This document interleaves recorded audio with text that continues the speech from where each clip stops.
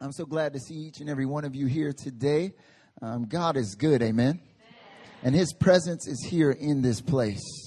Our worship team got up here and they led us straight into the presence of God. And God is in this place.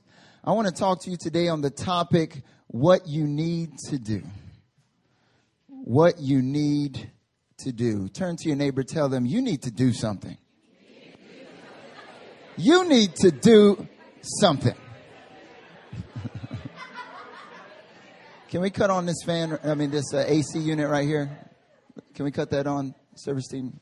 It's a little hot up here. These lights. I feel like I'm getting a tan. This is crazy.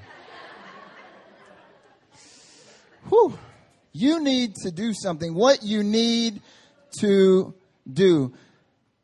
I don't know if you were at the retreat or you listened to any of the messages, but something that one of the pastors there, one of the speakers there, Dr. Kirby Clements said, is he talked about Christianity being the merger of two things. Christianity is about divine liability and human responsibility. That Christianity is not just all about what God is liable to do for us. There's so many people who are upset at God, angry at God, bitter at the church, don't want to talk to God because they misunderstand the fact that Christianity is not just about divine liability. It's not just about what God is supposed to do and what God should do for you, but Christianity is about human responsibility and divine liability. And that there are some things that God will not do. There are some things God will not do for you. You can ask all day. You can pray on your knees 24/7 and God won't do it. Why? Because there's just some things you have to do. You need to do something. You know, Jesus, he went and he paid it all on the cross. He took on the form of a human servant. He walked the earth sinless. Healed the sick, raised the dead, cast out demons, cleansed the lepers. He did quite a bit. And then he went to the cross for you and I. Buried for 3 days, resurrected. But you know, he did all of that. But you're not saved unless you put your faith in him. And that's something that Jesus cannot do for you. He can begin by his spirit to move upon your heart, to begin to activate things, but you got to make a choice. You know, God can't pray for you. He can intercede for you. Yes, he stands right now and he prays for us in our weakness, but he can't make your mouth move and pray on his own. You know, worship. That's something that God just will not do. You got to do it. Breakthroughs. There's some breakthroughs in your life that you will not experience unless you understand that you have something to do. You have a place, a role. You have a part to play. You need to do something. And so today I want to talk to you about what you need to do. Ever since Dr. Kirby said that at the retreat, I've been thinking about it. I've been meditating on it over and over and over. Divine liability, human responsibility. Wait, God, I thought it was all you. I thought you're sovereign. You're supernatural. You're powerful. Everything's under your feet, God. You can do anything you want, right? And God's like, yeah, I can. I can do anything I want. But there are certain things I just don't choose to do because I want you to do it. See, when you understand this principle, if you walk away today understanding what I'm talking about, it will change your life. If you step out of this place, you just close your heart right now, you don't listen to what I have to say, you're going to walk out and you're going to have the same bondage. You're going to be in the same place, the same discouragement, the same depression, the same hopelessness, the same feelings that you've been struggling with. When you walk through the door, you will carry it out if you close your heart. See, you know, one thing that God can't do for you as well is force you to listen. You got to do it. So are you listening? Amen. I want to look at a place in the Bible, in the book of Acts, that shows this principle so well. I want you to turn to Acts chapter 12. Acts chapter 12.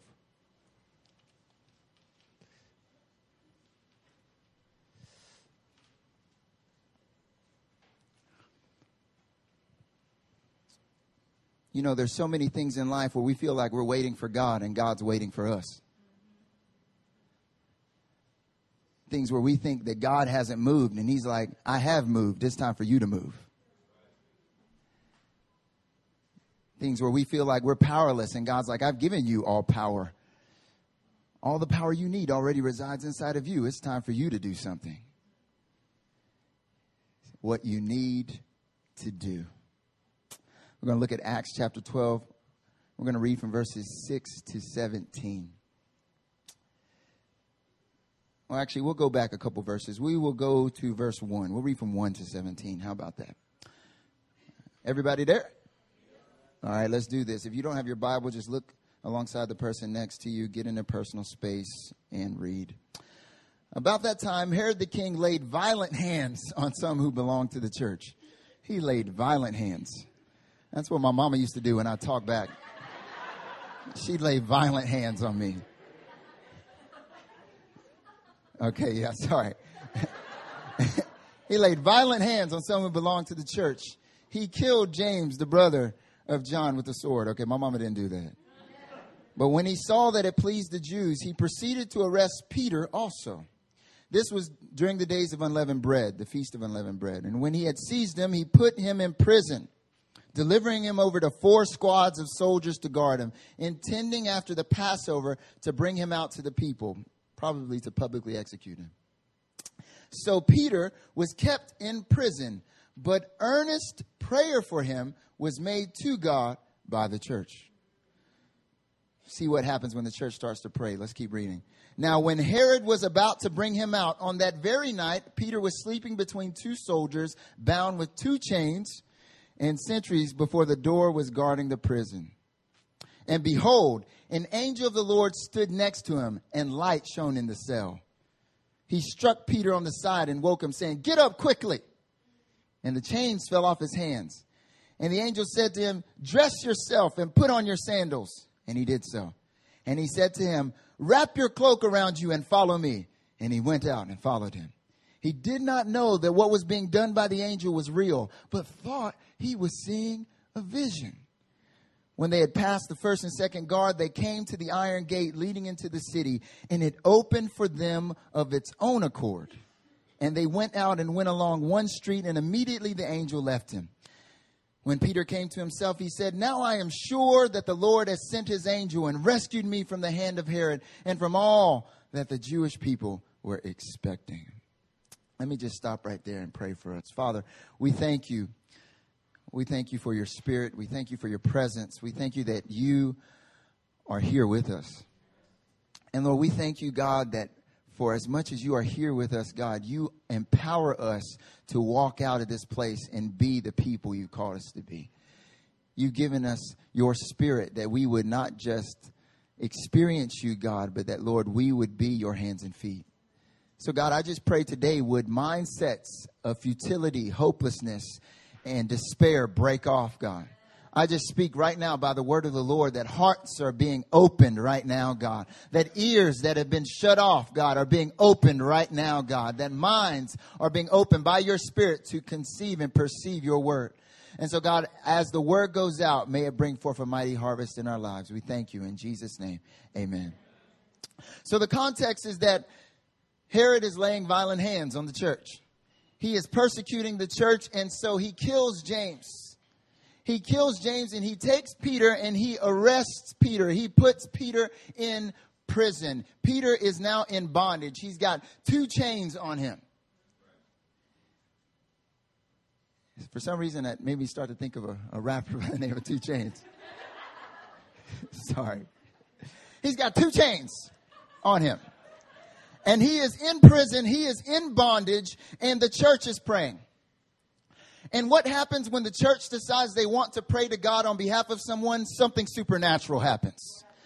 You want to know something? When you decide to pray, God decides to move. Something you need to start doing is start to pray, but not just pray in any kind of way, not just murmuring, but earnest prayer. That means precise prayer. That means prayer with passion. That means that you decide to open up your mouth on behalf of someone other than yourself. And what begins to happen? An angel shows up. Boom. Peter's asleep. Peter wasn't even praying. There's other stories where Paul and Silas, at least they were in prison worshiping. They were singing songs. They were dancing. They were like, wave after wave. Peter's down there. Peter's not even praying, but because someone else was praying on his behalf, God moved supernaturally. So an angel shows up. An angel shows up and Peter is knocked out. He is between two guards and he is really comfortable. Isn't it so interesting? Peter is in bondage and he is asleep. Doesn't that sound like many people? Walking around with chains on us. We're in bondage. We're in prison. Our lives do not exemplify the abundant life Jesus has for us, yet we are asleep. Just going through each day. Day after day after day after day. My life is always the same. Everything. I'm always going to have this addiction. I'm always going to have this struggle. I might as well not even hope. I might as well not even pray. I might as well not do anything because I am fast asleep. Asleep. But God shows up. Anytime you see an angel in the Bible, that angel represents the voice of God. It represents God deciding to intervene in someone's life. An angel shows up. Because angels, he didn't move on his own accord. God said, hey, you, go. All right, cool. I don't know if that's what they did, but in my mind, that's always how angels leave from heaven. They just jump.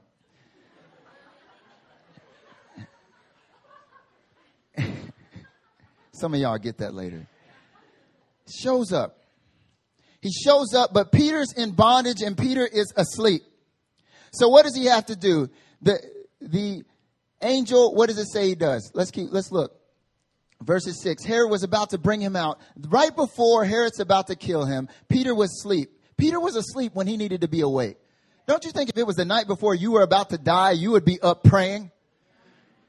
Don't you think if it's the night before you're about to be publicly humiliated and executed, you'd be like Jesus in the Garden of Gethsemane, right? You would be up all night pacing back and forth with blood just because you're so ready. No, Peter's asleep. And that's when God shows up. God shows up and the angel shows up. Verse 7, an angel of the Lord stood next to him and light shone into the cell. Light was all around Peter, but Peter was asleep.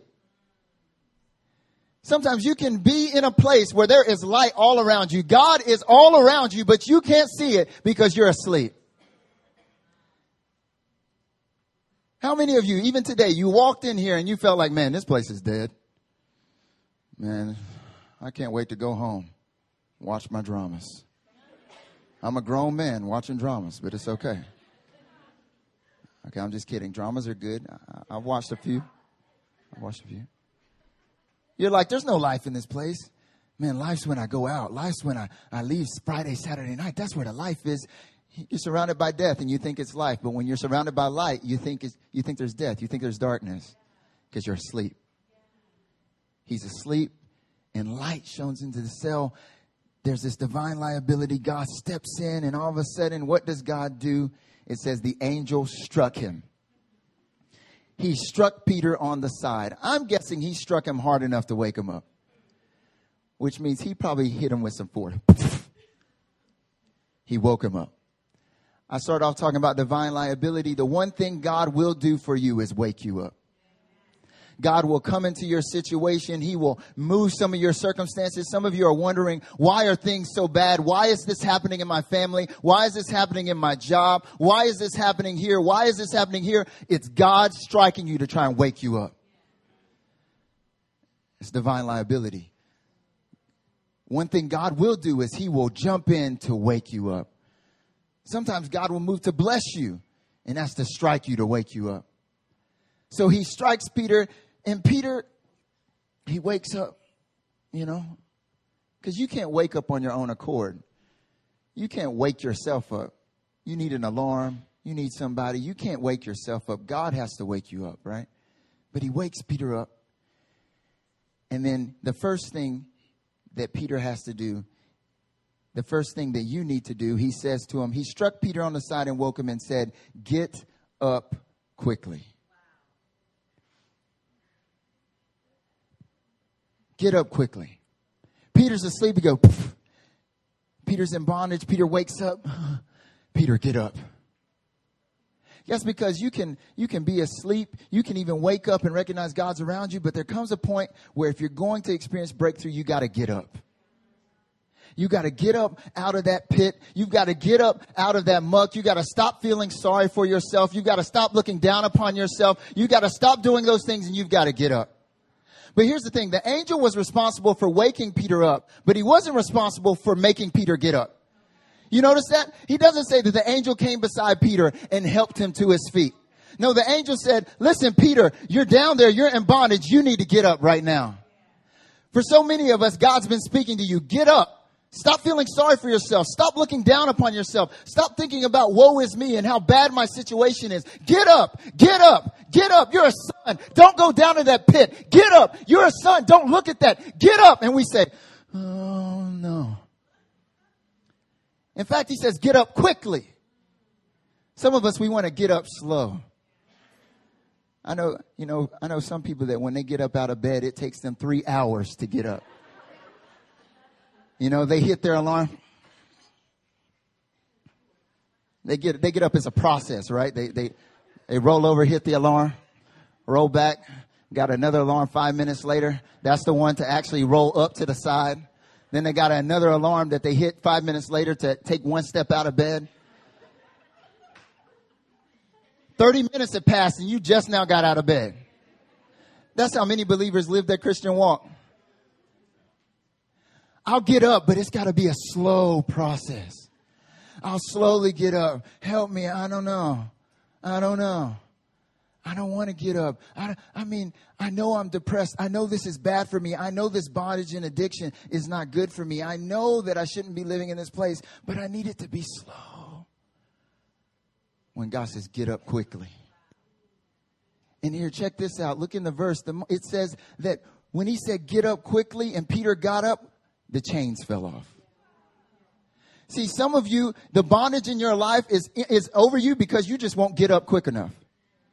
You're waiting for someone to take you by the hand and slowly lead you. Are you okay? Okay, let's keep going. Are you okay? Let's keep going. Are you okay? Let's keep going. When God's like, I put all power and authority inside of you. My spirit is inside of you. Get up quickly. Stop taking all day. Your breakthrough doesn't have to take 3 years. It can happen in 3 minutes if you'll just get up. But God can't get up for you. God can't do it for you. You got to do it. Peter couldn't wait for the angel. The angel was not going to pick him up. The angel was not going to throw him on his back. Peter had to exercise the authority to take one leg, take the other leg, and get up. And he had to do it quickly. And some of us, we don't want to get up quickly because it's uncomfortable. You know, that's why our waking up is a process, right? That's why it takes us 4 hours to wake up. Because we like it to be a process. We need to be slow because it's comfortable. Not understanding that sometimes for some things to get broken off of your life, it needs to be sudden and it needs to be uncomfortable. You won't get set free unless you get up quickly. The first thing that had to happen was he had to get up quickly. See, when the chains fell off because God did that. God broke the chains off. All Peter had to do was get up. God did what only he could do when Peter did what only Peter could do. When you decide that you're going to stop feeling sorry for yourself, you're going to stop looking down upon yourself, stop living in despair, stop allowing that addiction to define who you are, stop allowing your circumstances to speak into your identity. When you start doing what only you can do, God will start doing what only he can do. And it can happen in an instant. That's the first thing. The first thing he says, get up quickly. Peter gets up. Oh, snap. I got no more chains. No more 2 chains, no chains. And he's standing there with no chains. And then the next thing he says to him, ooh, I love this. He says, and the angel said to him, verse 8, let me dress you. No, dress yourself and put on your sandals. The angel addressed Peter. The angel did not dress him. You know what this means? Like the angel said, dress yourself. You know, when you're a baby, someone will dress you, right? When you're a little baby, you ain't got no motor skills. You can't do nothing. You just all out of here, you know. Who dresses you? Your parents. They'll put the clothes on you. They'll put the shoes on. They'll put the socks. Well, the socks, then the shoes, hopefully. But the older you get, the more mature you get, after a while, your mom starts saying, listen, I'm not going to keep putting your clothes on you. You are 8 years old. You know, you are 17 years old. I'm not going to tie your shoes any longer. Right? Because the more mature you get, the older you get, you should start exercising authority to start dressing yourself. Right? Right? We all understand this. When you got up this morning, you dressed yourself, didn't you? Some of you dressed yourself better than others. I'm just saying. No. We are a fashionable campus, okay? We are a fashionable campus. We do well. But you dressed yourself. It's the same principle in our spiritual walk. See, when you become a Christian, when you first get saved, Jesus puts on you a robe of righteousness. Isaiah 61:10 says, I will greatly rejoice in the Lord. My soul shall exult in my God, for he has clothed me with the garments of salvation. He has covered me with the robe of righteousness. The moment you become a Christian, you're a baby. Jesus says, here's a new robe. Here's a robe of righteousness. Here's a garment of salvation. He dresses you. Another one he puts on you is a garment of praise. Isaiah 61:3, the garment of praise instead of a spirit of despair. When Christ comes into your life, he says, here, you've been wearing a spirit of despair. Here's a garment of praise. Check this out. It's got sequins on it. It's bling, bling. Here's a garment of praise. We see this also in Luke 15. The story of the prodigal son. The son leaves the father. It's a picture of salvation. The son leaves the father. He goes out in wild living. He squanders his inheritance. He squanders everything. He goes back and he says, I just want to be a slave. I just want to wear the robe of a slave. I just want to be a servant in your house. And the father, the first thing he grabs is a robe like that of a son, a signet ring like that of an heir to put upon his finger, and he puts sandals upon his feet. Those are the three things God puts on us. He puts a robe of righteousness, a garment of praise, and the clothes like that of a son. But I want to tell you something. He only does it for you when you are a baby. But there comes a point in your Christian walk where you got to start learning how to put it on yourself. See, so many of us, God puts it on us when we first get saved. We're walking around with that robe of righteousness. Oh, I'm so clean. I'm so clean. We got that garment of praise on. I will praise you. Your praise will ever be on my lips. Like we singing it, we got the songs, we've got the joy. We're walking around. I'm a son of God. I've got a new identity. And then Satan comes in and says, you're a slave. All of a sudden, the robes start to fall off. Depression comes in. The spirit of despair tries to attack us. All of a sudden, we're not wearing that garment of praise anymore. All of a sudden, we fall into sin or temptation. And we feel like, oh, snap, I'm not wearing that robe of righteousness anymore. And then we want to stay there. God, where are you? God, what are you doing? God, I want my first love again. God, why don't you do it? Why don't you help me? Why don't you bring me there? And God's looking at you saying, dress yourself. You know, the interesting thing is that when the angel said this to Peter, he said, dress yourself and put on your sandals to Peter. It doesn't say that Peter had to go outside and buy some clothes. It didn't say that he needed to walk down the street to go pick up the new garments. It said that Peter's garments had to be right next to him. In order for him to put on his sandals, they probably were right next to him, but he wasn't wearing them. His robe was probably right next to him. His clothes, like that of a son, were right next to him, but he didn't see it. See, what you don't understand is that the robes of righteousness, the garment of praise, everything that God has for you as a son, it's right next to you. All you need to do is begin to remember who you are. Begin to say, you know what? Satan's telling me that I'm wearing clothes like that of someone who's filthy, who's dirty. But I won't believe that. I'm putting back on my robe of righteousness. Satan's telling me that I have nothing to thank God for. Satan's telling me that I am in depression. I am in despair. But I won't believe that. I'm going to put back on my garment of praise. I'm going to choose to praise. I'm going to choose to worship.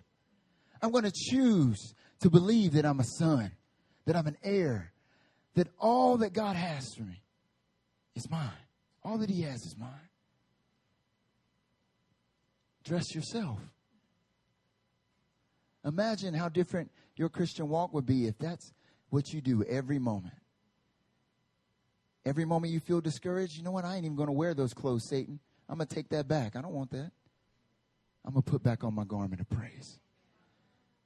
Every time you fall, every time you sin, every time you feel like you're far from God, no, I'm not going to take those clothes, Satan. I'm putting back on my robe of righteousness. Jesus has already bought it for you. It's in your closet. All you got to do is wear it.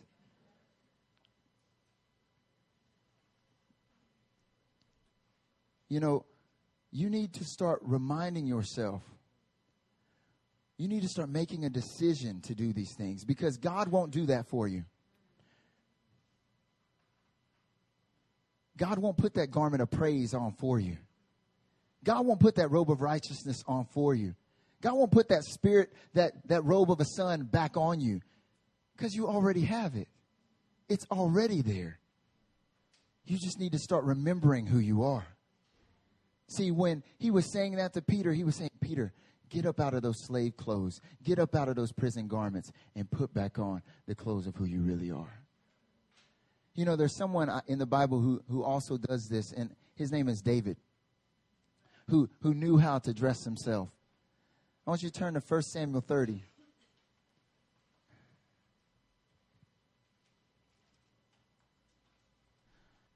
I hope y'all hearing me today. I'm preaching today. I don't know. I hope y'all hearing me. See, God won't dress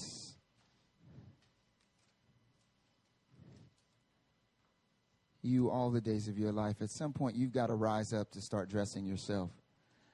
At some point, you've got to look in the mirror and say, you know what? I'm not going to allow these things to hold me down any longer. I'm not going to allow this discouragement to continue to cause me to walk in depression. I'm not going to allow these lies that I'm defined by what I do, that I'm just a slave to define me any longer. I'm going to start believing what God has said. God can't, even belief, even faith, God can give you the spirit of faith. He can awaken faith, but to believe, you've got to start making a choice. You've got to make a choice to believe and to cast off doubt. 1 Samuel 30. I'm just going to look at verses 1 to 6. It says, now when David and his men came to Ziklag, everyone say Ziklag. I don't know, I just want everyone to say it. On the third day, the Amalekites had made a raid against the Negeb and against Ziklag. They had overcome Ziklag and burned it with fire, and taken captive the women and all who were in it, both great, small and great. They killed no one, but carried them off and went their way. Now, when David and his men came to the city, they found it burned with fire. Imagine, you come home and it's on fire. And their wives and sons and daughters taken captive. Your wife, your sons and daughters, the people closest to you are not there. They're gone. They've been made into slaves. Then David and the people who were with him raised their voices and wept until they had no more strength to weep. They were filled with so much grief that it sapped all their strength. David's two wives, David had some issues, also had been taken captive. Ahinoam of Jezreel and Abigail, the widow of Nabal of Carmel. And David was greatly distressed, for the people spoke of stoning him, because all the people were bitter in soul, each for his sons and daughters. But David strengthened himself in the Lord his God. David encouraged himself in the Lord his God. I want to give you a picture of what just happened. They're coming home and they see the entire city on fire. They're like, man, I can't wait to go to my crib. Man, I can't wait to see. Well, I guess David's like, I can't wait to see my two wives. Yeah, I can't wait to see my two wives. I can't wait to go home. And so they're on their way. I can't wait to get there. It's on fire. I'm sure someone's like, David, it's on fire. I see it's on fire. There's always like that guy in the camp. Thank you, Captain Obvious. walks up, searches out the whole area looking. Abigail, I didn't know.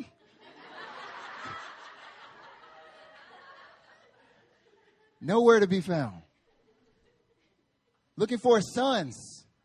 Looking for his daughters. Nowhere to be found. You can imagine everyone, all the men they're weeping. They're crying out loud. They're experiencing so much despair. Now David, he's experiencing despair too. He didn't just lose one wife, he lost two. And he is in the pit. But not only is he in the pit, but now he's hearing murmurs. Hey, you know what? You know whose fault this is? Whose fault is it? It's David's fault. Yeah, it is. Let's kill him. And David's like standing right here like, what'd y'all say? He hears them plotting and scheming to kill him. They're all bitter. And so they're saying, we're going to kill David. David, none of you have been in the place that David's in, all right? Where David loses everything and now people are trying to kill him.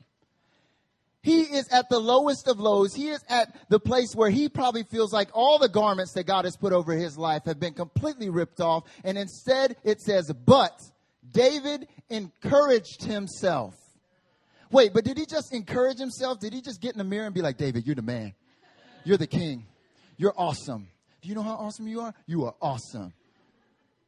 Mirror, mirror on the wall. Who's the strongest of them all? It's you, David. You just said it to yourself, David.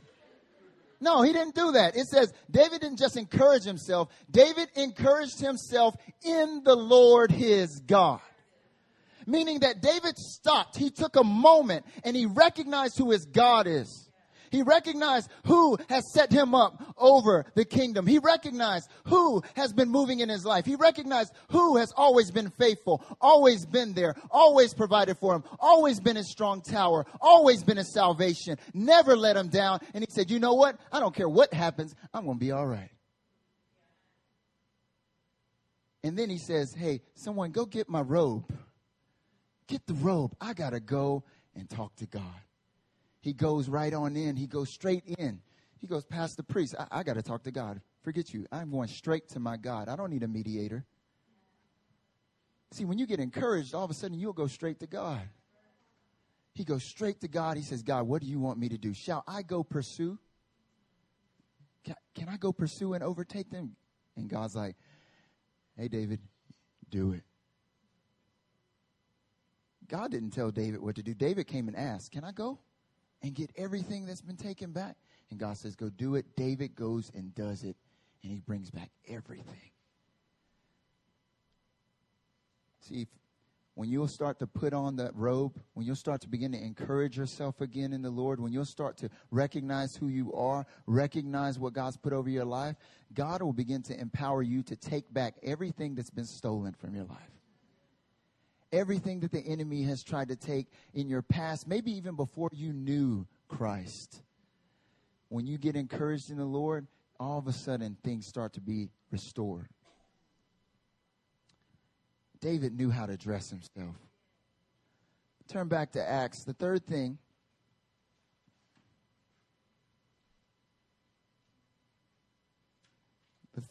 And this is the last point.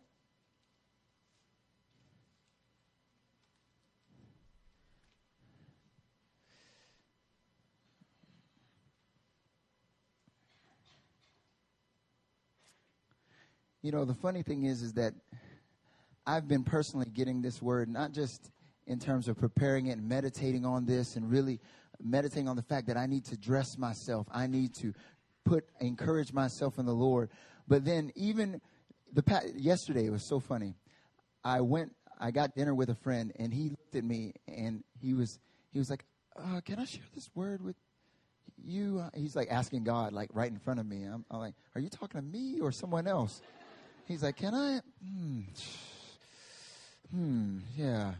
I'm like, just say it. And he's like, well, I just had this vision of you. And I was like, all right. And he's like, yeah, this vision was, I saw there was this box. And people, in the past, people just came and they just put money in this box. And I was like, oh, okay, I like this. Oh, yes. I receive that blessing, God. That's a good word. And he's like, but I feel like God's saying now that your box is completely full and that it's overflowing and that you need to stop asking for people to come and fill your box because your box is full. What? My box ain't full? You know, I'm like thinking like, is this I thought this was a financial word from God. My bank account is not full. Just kidding. And some of you guys, hopefully that doesn't rub you the wrong way. It's all right. And then after a joint prayer meeting, a brother comes up to me, and I don't know why I asked him. I just saw him. I said, hey, pray for me. And then something happened. He wasn't able to pray for me. And I was, where'd you go? Like, he turned around and walked the other way. Great friend. But then afterwards, he comes back, and he sits next to me. He said, I didn't have a chance to pray for you, but as soon as I saw you, I got a word for you. And I was like, okay, well, what is this? What's the word? And he was like, well, I just feel like the Lord's saying that, you know, you're like a sponge. And I was like, oh, snap, like a sponge takes in so much. Yeah, like, yes, receiving. Yes, me, yes. And then he's like, but I feel like in past seasons, God has surrounded you by living water, and you just soaked it all up and soaked it all up and soaked it all up. I'm like, I don't like where this is going. I don't like where this is going. Just stop talking to me right now. I don't like where this is going. It's just been soaking it all up and soaking it all up. And he's like, I feel like God is saying to you now that you are completely full. And that you don't need anyone to come and fill you up. God has filled you up to the brim. What needs to happen is that he's going to squeeze you so that all that he's put inside of you can flow into the lives of other people. I was like, amen.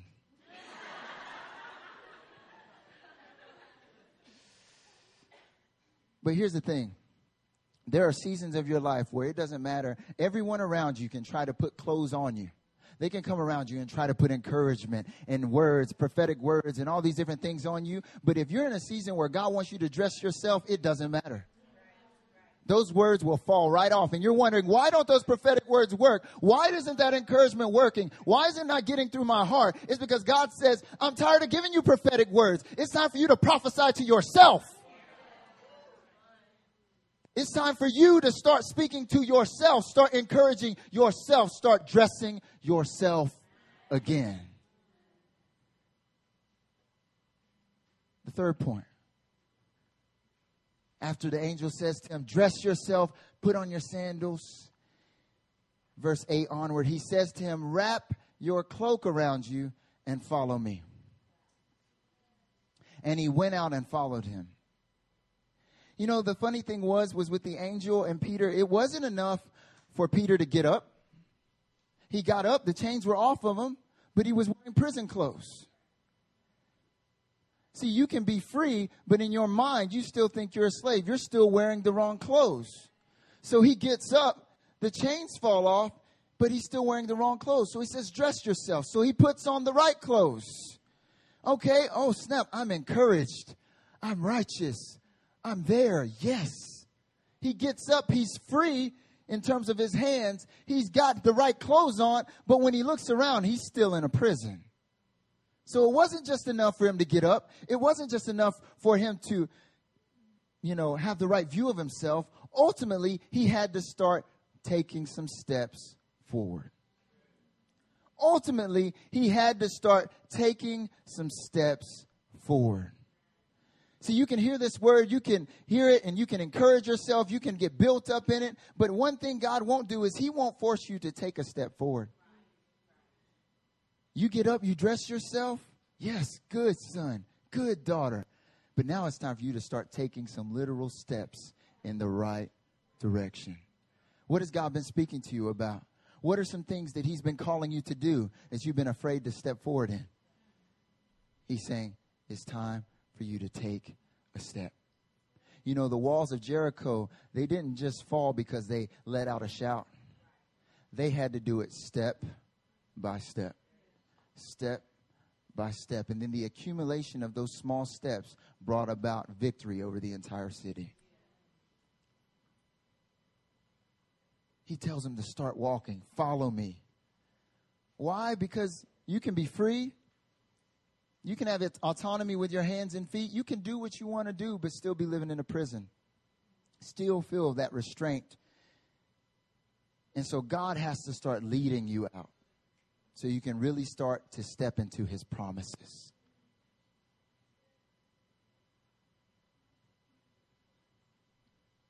When it comes to following him, Jesus is the shepherd, right? He's the good shepherd. He's the chief shepherd. The Lord is my shepherd. I shall not want. But sheep still have to walk. Sheep still have to follow.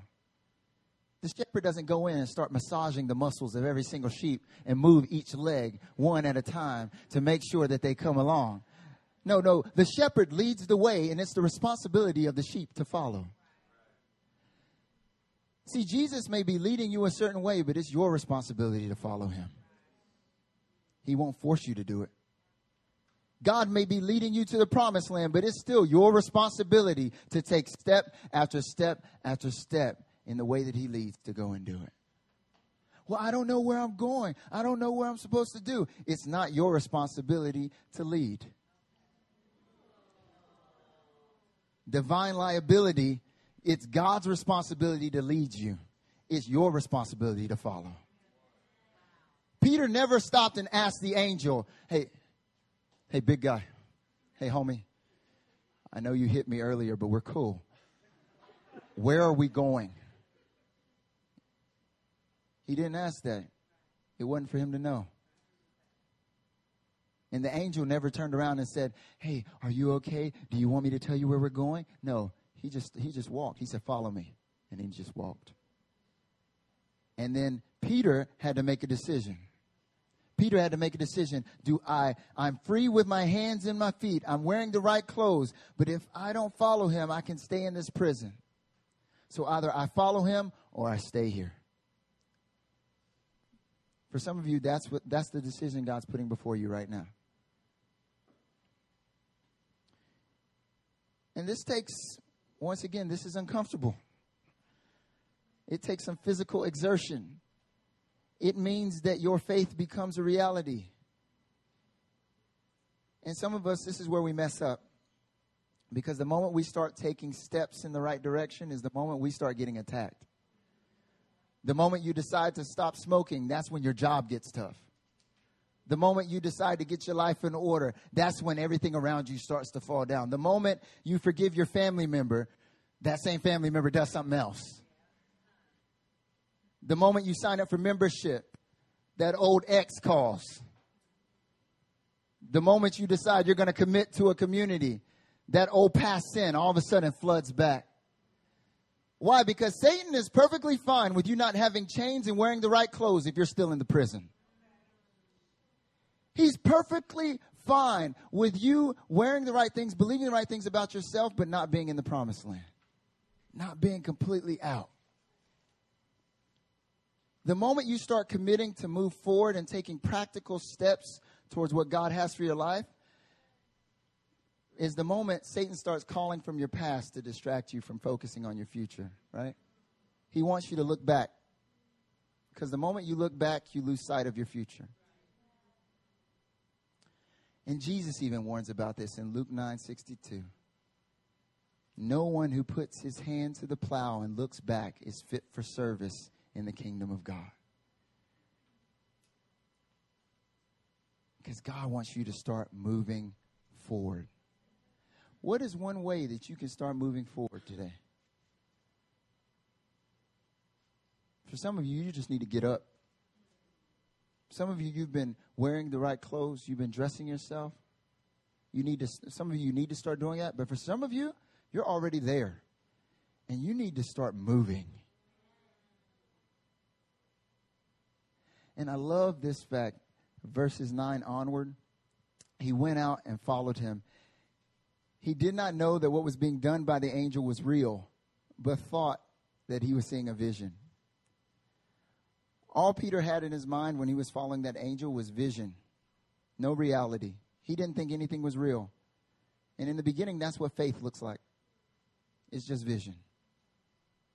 But the more you start taking steps to follow him, vision becomes reality. I'm speaking to some of you leaders here in the house, where you've been constantly confined to certain walls and you think you're being restrained, when God's telling you, you need to start taking some steps forward. Oh, it just seems like a vision. It just seems like a dream, a pipe dream. No, the more steps you take, that vision will become reality. And what begins to happen as Peter just simply walked, God did the rest. God led him into the city. God opened every door. God led him into full freedom. It says that the iron gate into the city opened on its own. How will the doors open? How will it happen? Just start walking. How will it happen? Where will I go? It's not your responsibility to figure out how we get there. Your responsibility, step by step. Here's what you can do.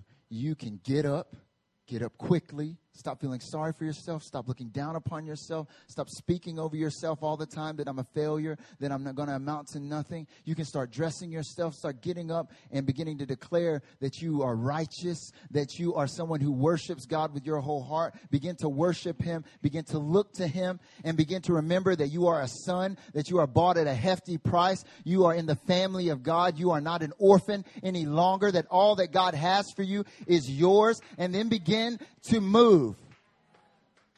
And what begins to happen is every door that you thought was closed begins to open.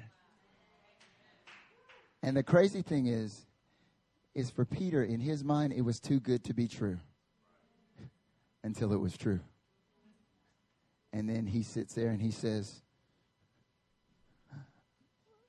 verse 11, when Peter came to himself, it's funny, as soon as they got out to the door, as soon as they got to the promised land, as soon as they got out into the city, the angel left.